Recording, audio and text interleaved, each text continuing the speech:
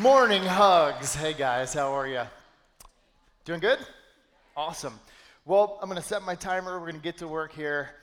Thanks for having me in the house today.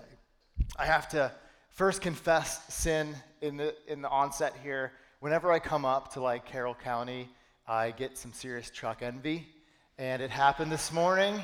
I pulled in. It was early. Not too many people here. It was this really sweet, like Silverado, something. Nice truck, whoever that belongs to, really clean, pristine, and it just gets up in there because I gotta admit I am a minivan driver. Have been for 16 years. We bought it when my daughter was born, but our van. Now I'm gonna flex on the van for a second because just a couple weeks ago I took some pictures to show you. I can go toe to toe with that truck out there. So this is a whole kitchen inside of a minivan.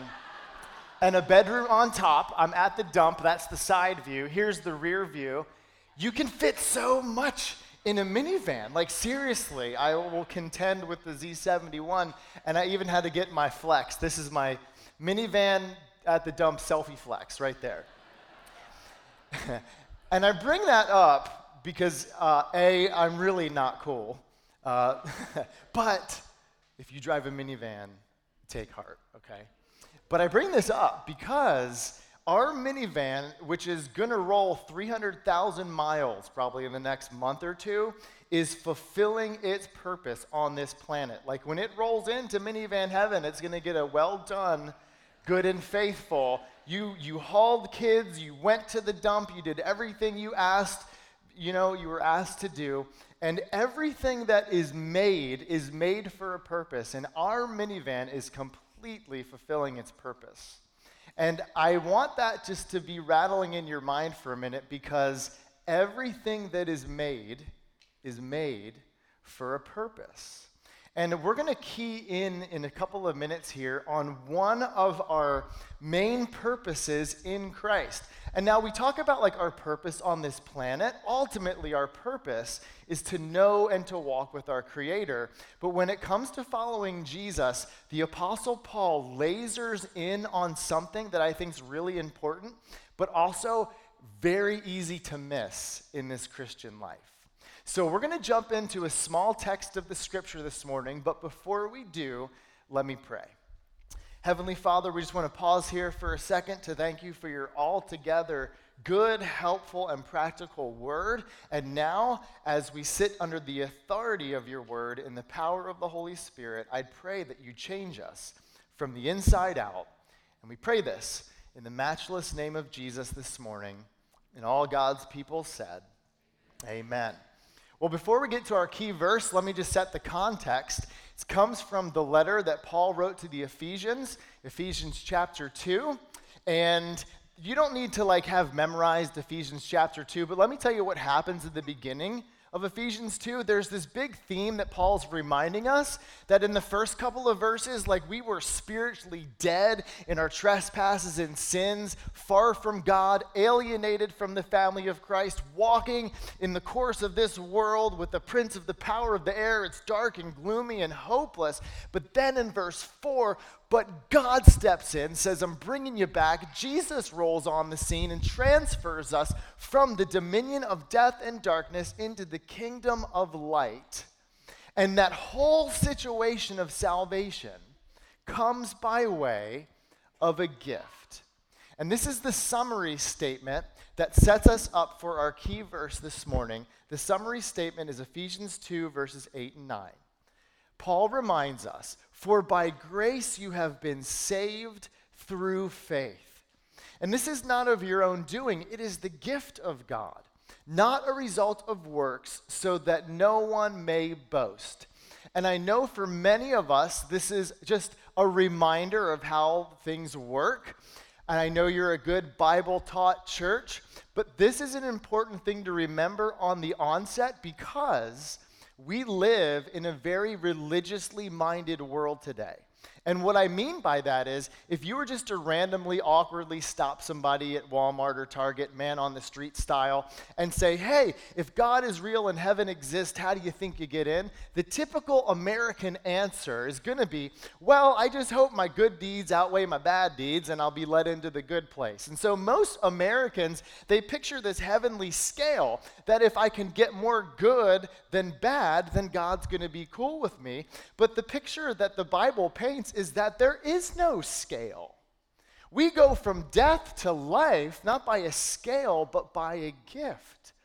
A gift that has to be received by faith. And that gift was the fact that Jesus, the second member of the Trinitarian Godhead, took on flesh, dwelt among us, lived this perfect life, died a sacrificial death, was raised from death 3 days later, and then he stares us squarely in the eye and says, I want you to have my righteousness. Do you want to take it? And we receive that gift and everything changes. He takes our sin, he takes our guilt, he takes our shame, and then he gives us a new life with a new purpose and new meaning and a helper in the person of the Holy Spirit, and we're off and running. It is a crazy thing that happens in this Christian life. But it happens by his grace, by his gift. So now let's look at the main verse that I want to explore with us, and one I think that's super important for the American church and perhaps even you sitting here today. It's Ephesians 2:10. So we've set our context, we've got our summary verse, we're all on the same page. You guys ready to jump in with me? All right, like 3 people. All right, let's roll with it, us 3, let's go. Here's our main verse. Let me read the whole thing, and then I just want to slow this thing down and explore it together. For we are his workmanship, created in Christ Jesus for good works, which God prepared beforehand that we should walk in them. So this first little part of this verse, for we are his workmanship, that word workmanship means something manufactured, like a poem created and assembled with care and intentionality. We have been put together, we have been made, manufactured, spiritually speaking, rolling off the assembly line of grace, created to be something new with great care. And remember, just like my Honda Odyssey that's going to be rolling 300,000 miles, anything that is made for a purpose. And that is the case for us as well. We have been put together. But before we look at our purpose, let me throw out a phrase to you that I find helpful. When I think of us being workmanship, I don't wake up in the morning thinking, oh, praise the Lord, I'm workmanship. Something a little easier for me to grab a hold onto is, well, I'm a grace-built person. I'm built by grace. He's put me together. It's his grace. It's his gift. And now I'm new. I'm built. I'm something different inside, a new creation from the inside out. I'm a grace-built person. So then, Paul goes on to say, what is our purpose as grace-built people? We are created in Christ Jesus for what, Paul? What is it that we're supposed to do? What is our great purpose in this life, our calling to be fulfilled? He simply says, we, as grace-built people, have been created in Christ Jesus for good works. Good works. Good works are those rubber meets the road, no kidding, actionable things that you're putting into practice, expending time or energy or money on for the benefit of a neighbor. Good works aren't just those things that live on the inside walls of your mind, the things that you've learned in the scriptures and the things that are good to know. The good works are when all of that good stuff up there starts to come out in real and practical ways. It's the doing, it's the action, it's the life. Paul says that we were made for this. So in other words, another phrase up to this point that I like to play around with is we are grace-built people meant to grace-bomb people. Grace-built people, grace-bomb people. Grace-built people, grace-bomb people.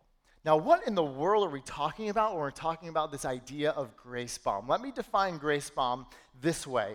A grace bomb is a surprising act of love motivated by Jesus. That's what a grace bomb is.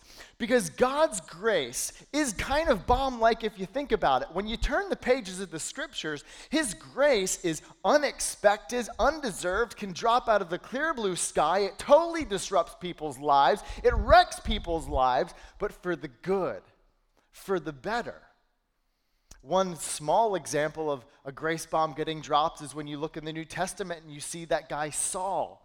Saul hated the church. He hated Christians. He was dragging Christians out to kill them. And then all of a sudden, while he was an enemy, while he was persecuting the church, he's knocked off of his horse, lightning striked, he's blinded, and Jesus talks to him. The guy's world is completely obliterated, but for the good.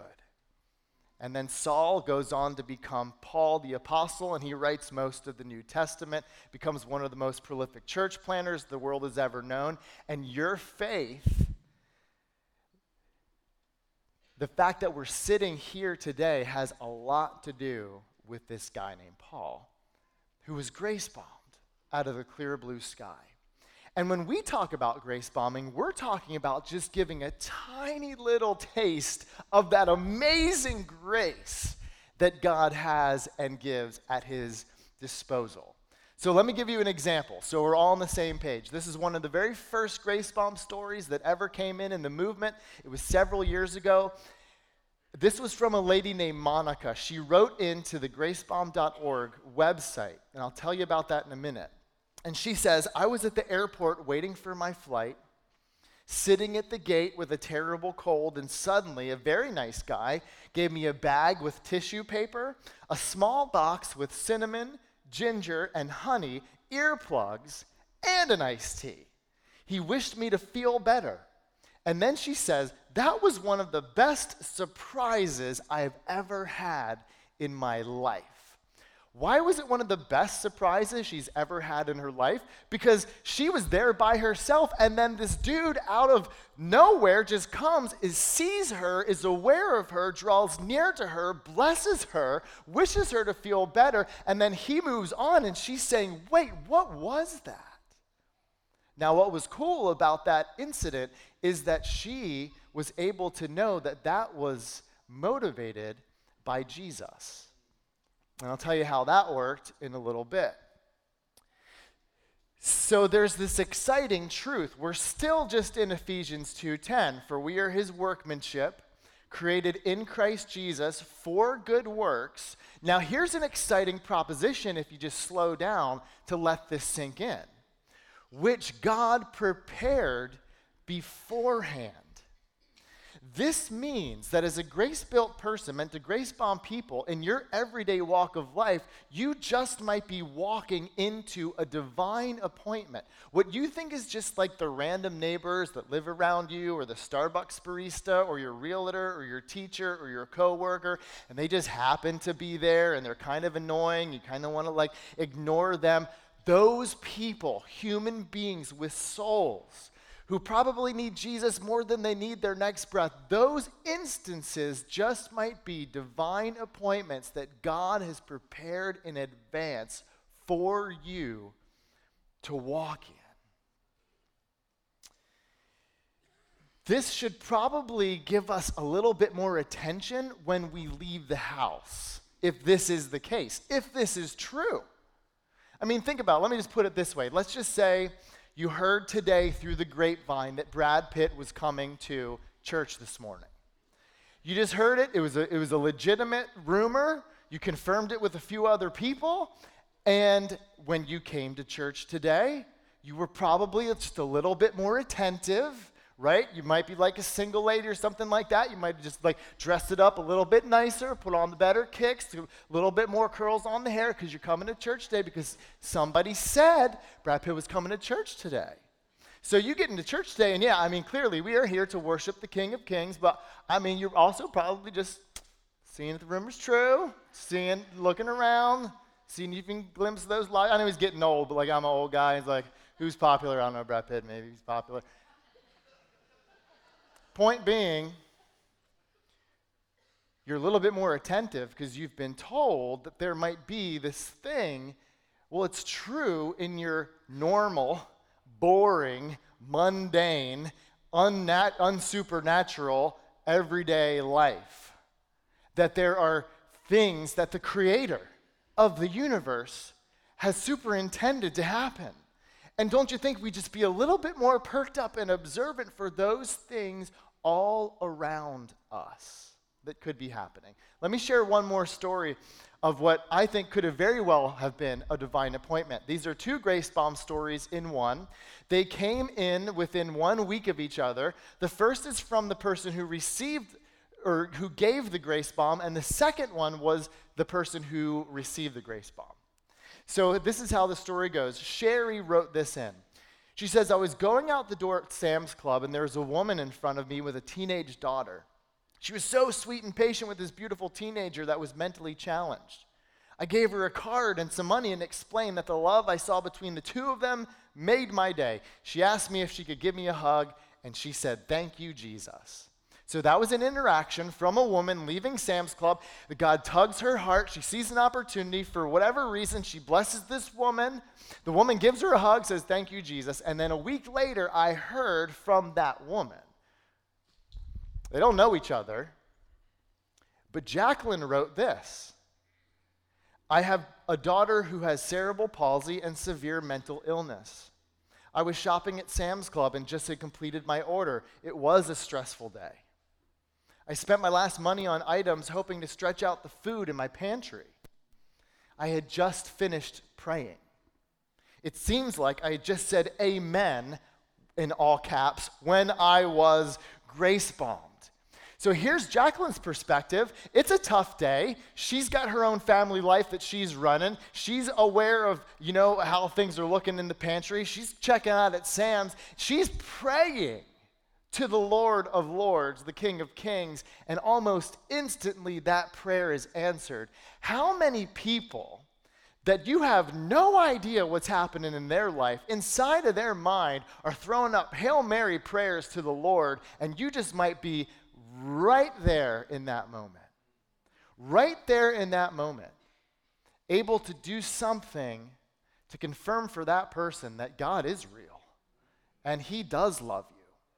You see, God does all kinds of stuff like this, but He's not just going to drop random things materialize out of the clear blue sky. No, He put you in that person's path with the resources, whatever they might be, of your time, encouragement, treasure, talent, what have you, for that specific reason.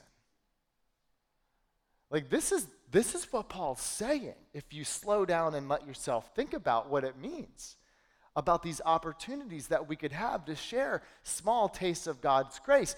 And up to this point, I've not talked about a church program. I've not talked about anything that Pastor Frank or Mark or anyone need to set up for anyone. These are moments happening in your everyday life, and you have been empowered by God the Holy Spirit to be attentive and to be attuned to these things. But what I also love about the Apostle Paul, and we're going to come to the end of our verse here. What I love about Paul is he's so realistic.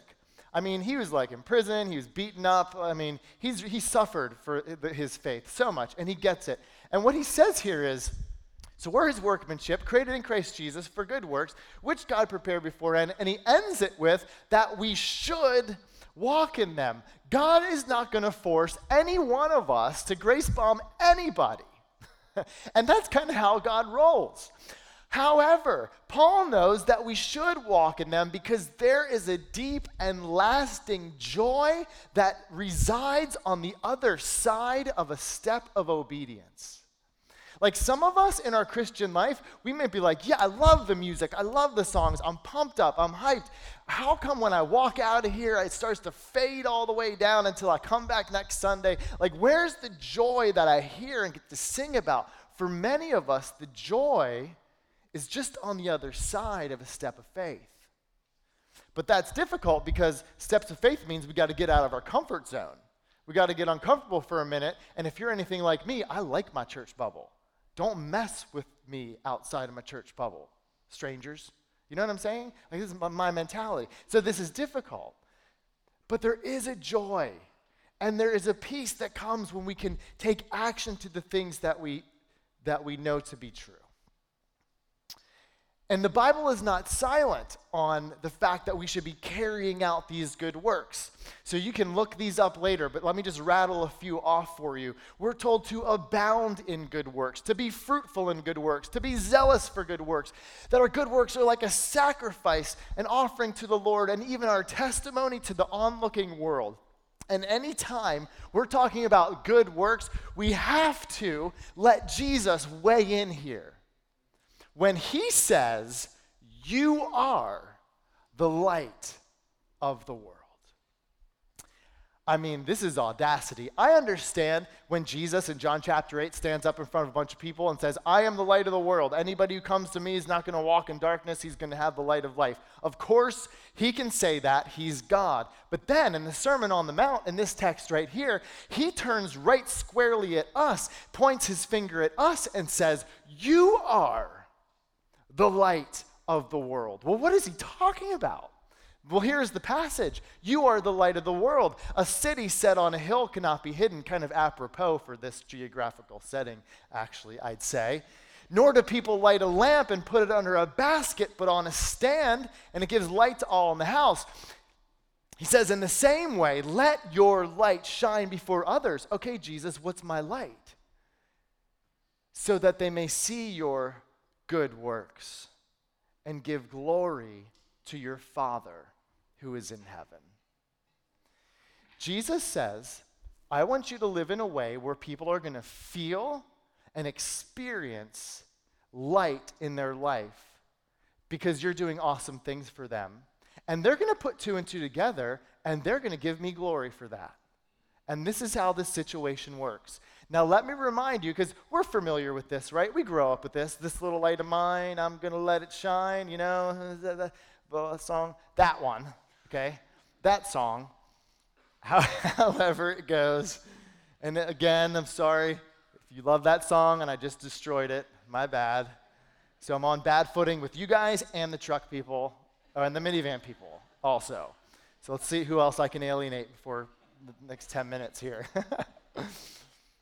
But one thing about light, a couple things actually to remember. Light gives warmth, and light points people to reality. Light feels good. Let me put it this way. There's a river down where we live about an hour away, the Severn River. And our family is actually members of a pool that's like next to a community pool that's next to the Severn River. And there's this crazy phenomenon that happens with this pool. And at the end of the season, the pool gets freezing cold, frigid, but it's crystal clear and beautiful and chlorinated and the whole nine. But the Severn River, at the end of the season, they're putting warnings for flesh-eating bacteria, like don't get in there. But it's warm, it's like 85 degrees because the pool's shaded and the river's been warmed up all summer. And we take the kids down at the end of the season and we give them the option, 10 times out of 10, the kids will go over to the pool, dip their toe in and say, I'm not going in there, that is cold. And they will run down to the river, jump into the river, throw caution to the wind. One kid's gurgling the water, spitting it to another kid's mouth. This is like true story. This is just how they roll. Why? Because warmth feels good. They want to wrap themselves around in it. Light feels good. Grace should feel that way. We have to ask the question, when we rub shoulders with the onlooking world, the neighbors all around us, is that their experience with the church, with us? Most people's experience with the church or church people is kind of like the cold, frigid pool. Like, cold, judgmental, hypocritical, not going in there. And this is true. But it is our birthright to drive the conversation of kindness in the world today. Because this is God's leading edge. The sun is rising, the rains are falling on the good and the evil. God leads out with kindness, and we get to as well, and that should feel good. Light also reveals truth. And we're not just talking about good works for the sake of being good people. We're talking about good works for the sake of the Creator, the source of kindness to get the credit as well. So that's about as far as we're going to get in the scriptures, because I just want to pause here for a reality check. Because for most of us, it's like, yeah, this is just good, heartwarming. This is what I want to be about. That sounds good, Pat. It affirms what I learned growing up, and amen and high five. Love your neighbor, let your light shine, walk in those good works. They're simple ideas. They're heartwarming ideas. But I can tell you these things can be some of the very hardest things to put into practice in everyday life. And I thought about a couple reasons why, actually, just last night as we were at the Best Western, checked in at the hotel last night. And the first thing I thought was, you know what, why this is hard? Because we're busy. We're busy running around, doing the next thing, moving to the next thing, checking the box off the list. In America, busyness is almost an idol. Like if you hang out with somebody, you haven't seen them in a while, what do they typically say when you say, how are you? They'll say, I'm good, but busy. We're busy.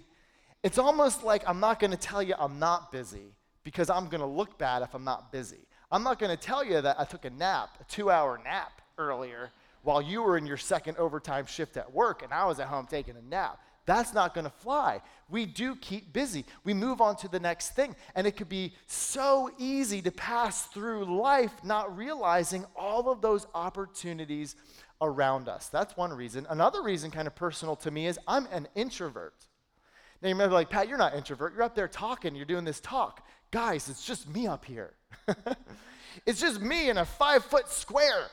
I'm not hanging out with you. I'm not in the crowd right now. I'm an introvert. When you put me into real life and everyday people, I am a huge disappointment. People are like, where's that guy we saw up there? Well, this guy had like 10 hours of quiet time to think about what he was going to say, and nobody was messing with him, and that's his happy space. I'm an introvert, and it can be really hard to engage with a neighbor in real life. The other thing about me is I grew up in this little town down in about an hour and a half away called Glen Burnie. There's great things about Glen Burnie, but there's also not great things about Glen Burnie. And I lived in an area where it was not great things. And what I was told was, your neighbors and those strangers are danger. And that was instilled in me. So when I talk about neighbors, I'm like, oh, those are people you don't mess with. You just keep to your own little crew. You don't mess with anybody else. You're going to get ripped off, all of this stuff. It's this perpetual thing. And that was ingrained in me, so it can be difficult. And the fourth and perhaps most convicting, and this hit me about a month ago because I had a good friend say this. He said, you might not care about those neighbors because you've grown cold with Jesus. And that one kind of hit the heart because you can still show up to church and still be cold with Jesus. Because the reality is, when you look into the scriptures of where Jesus is going and was always going, he was constantly going to the lost.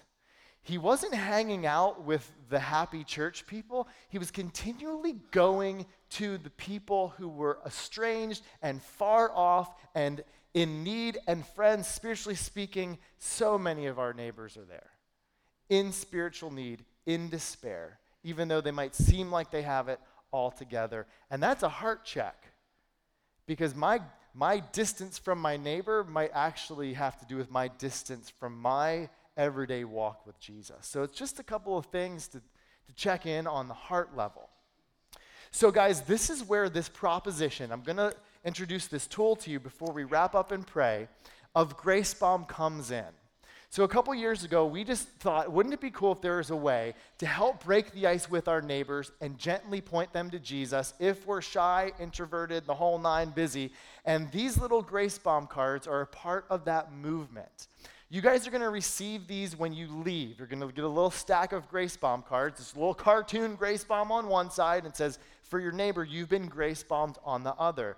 These little cards do a couple of things. They remind us that we've been Grace Bombed. We've been blessed. We are loved tremendously. That we have neighbors in need. That Brad Pitt might be here. That we have to be looking around for what God might have in store. These are reminders, but they also go along with your surprising gift of your time, treasure, encouragement, talent, whatever it might be.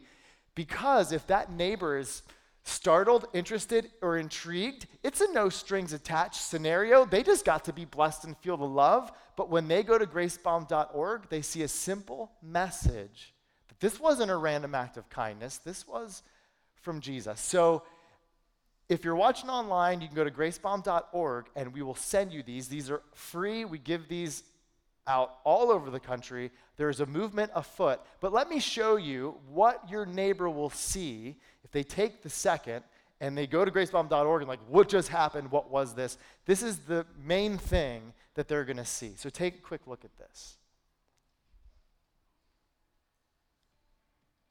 Hey there. So you've been gracebombed or you've heard about this and you might be wondering what it is. Well, typically bombs mess things up. But a grace bomb is a surprising gift that's meant to brighten your day. It may even seem like a random act of kindness, but this was an intentional act of love, motivated by Jesus, who shows us what true love really looks like. So we hope your heart is smiling and we want you to know that a grace bomb is just the tip of the iceberg of when it comes to God's personal and soul-satisfying love for you. Think about this just for a second. God put you on someone's mind and heart for a reason. You have grace bombed because you are loved, perhaps more than you even know. Maybe this dropped on you out of the clear blue sky, or maybe you've been asking for a sign. Either way, enjoy the impact of grace, because right now, as you are loved. So that's what a neighbor will see if they take the 2 seconds to go on their phone and be like, what was that? And you might be thinking, well, do I need a Grace Bomb card just to share the love of Jesus? No, we're not saying that. However, these can be atrophied muscles. And think about it this way. If loving your neighbor is supposed to be like riding a bike, these guys are like training wheels. These can help you get in the game. You don't always need them, but I can tell you for me, when I have them, makes it a pretty fun proposition, especially if I grace bomb someone and then I don't get the chance to say, hey, like there's a God who loves you. I know that at least there's an opportunity for them to hear that. So here's the instruction manual for grace bombing. 3 simple steps: load, listen, and let her go. Loading is making the decision to grab a couple of these cards and keeping them on you. Like, that's actually a decision. That's a decision to say, you know what, I'm going to be more aware of my neighbor. The Grace Bomb guy said take some cards. I might leave them, save them for later. If you take them, you're basically saying, okay, God, maybe you're going to have something for me. So you want to load. Then you want to listen. And when I say listen, what I really mean is pay attention to that tug on your heart, that nudge on your heart. Remember, friends, the power of God resides in the people of God because therein lies the Spirit of God. And the third member of the Trinity has taken up residence in our souls as brothers and sisters in Christ. And just as we sung earlier, that resurrection power that raised Jesus from the dead lives inside of us to illuminate His scriptures and to put people on our hearts to say, this could be an amazing opportunity to drop some grace. And so listen to those promptings, listen to those nudges. Because if I'm honest, I probably ignore more of those than I actually listen to. And then the third thing is actually the hardest part. That's to let her go. Because you can have a card, you can have a great idea, you can see this person, and all of a sudden it's like, bam, this would be amazing, and wouldn't this be cool, and who's going to be around, it doesn't really matter, and then I just kind of back away and don't do it. But taking that step of faith, man, that's where it gets good. And please, please, please don't underestimate what you think could just be just this small little thing that you might do for someone. Because when we hear from the neighbors that you're grace bombing, it's as if they've never met another decent human being in their life.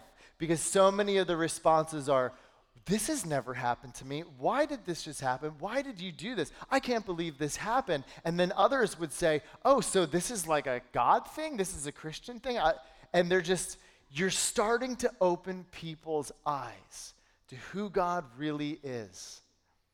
His magnificent kindness, his amazing grace, it's got to be delivered sometimes very tangibly and practically.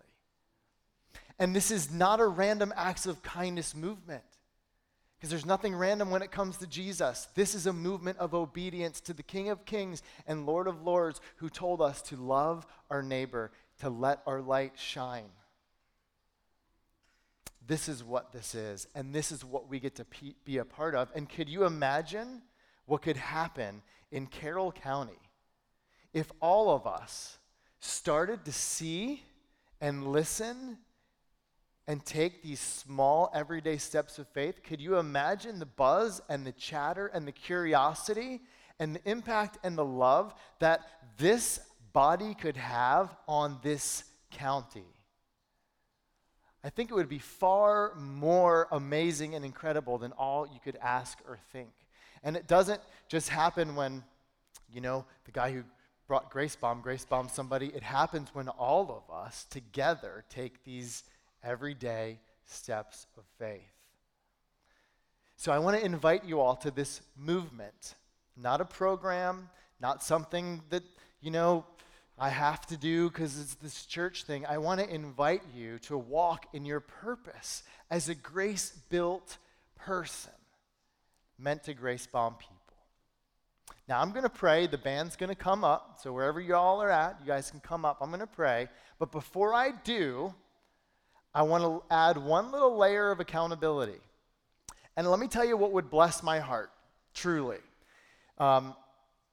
If you felt like this was a good sermon, and afterward you're like, if I see that guy, I want to tell him that was a good sermon.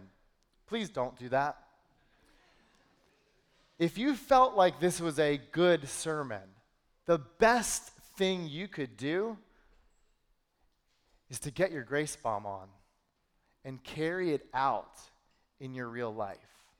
But here's how you can let me know. And here's a little verse to put in your mind. Hebrews 10:24 says, "Let us consider how to spur one another on to love and good works." I would love to hear and also give you a little added accountability of how it went in your attempt to grace bomb somebody. Maybe the idea that you had, maybe the situation, maybe the reaction, maybe if you just straight fell on your face and failed. I would love to hear about it.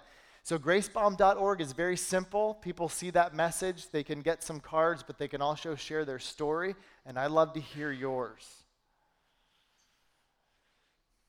So how about that?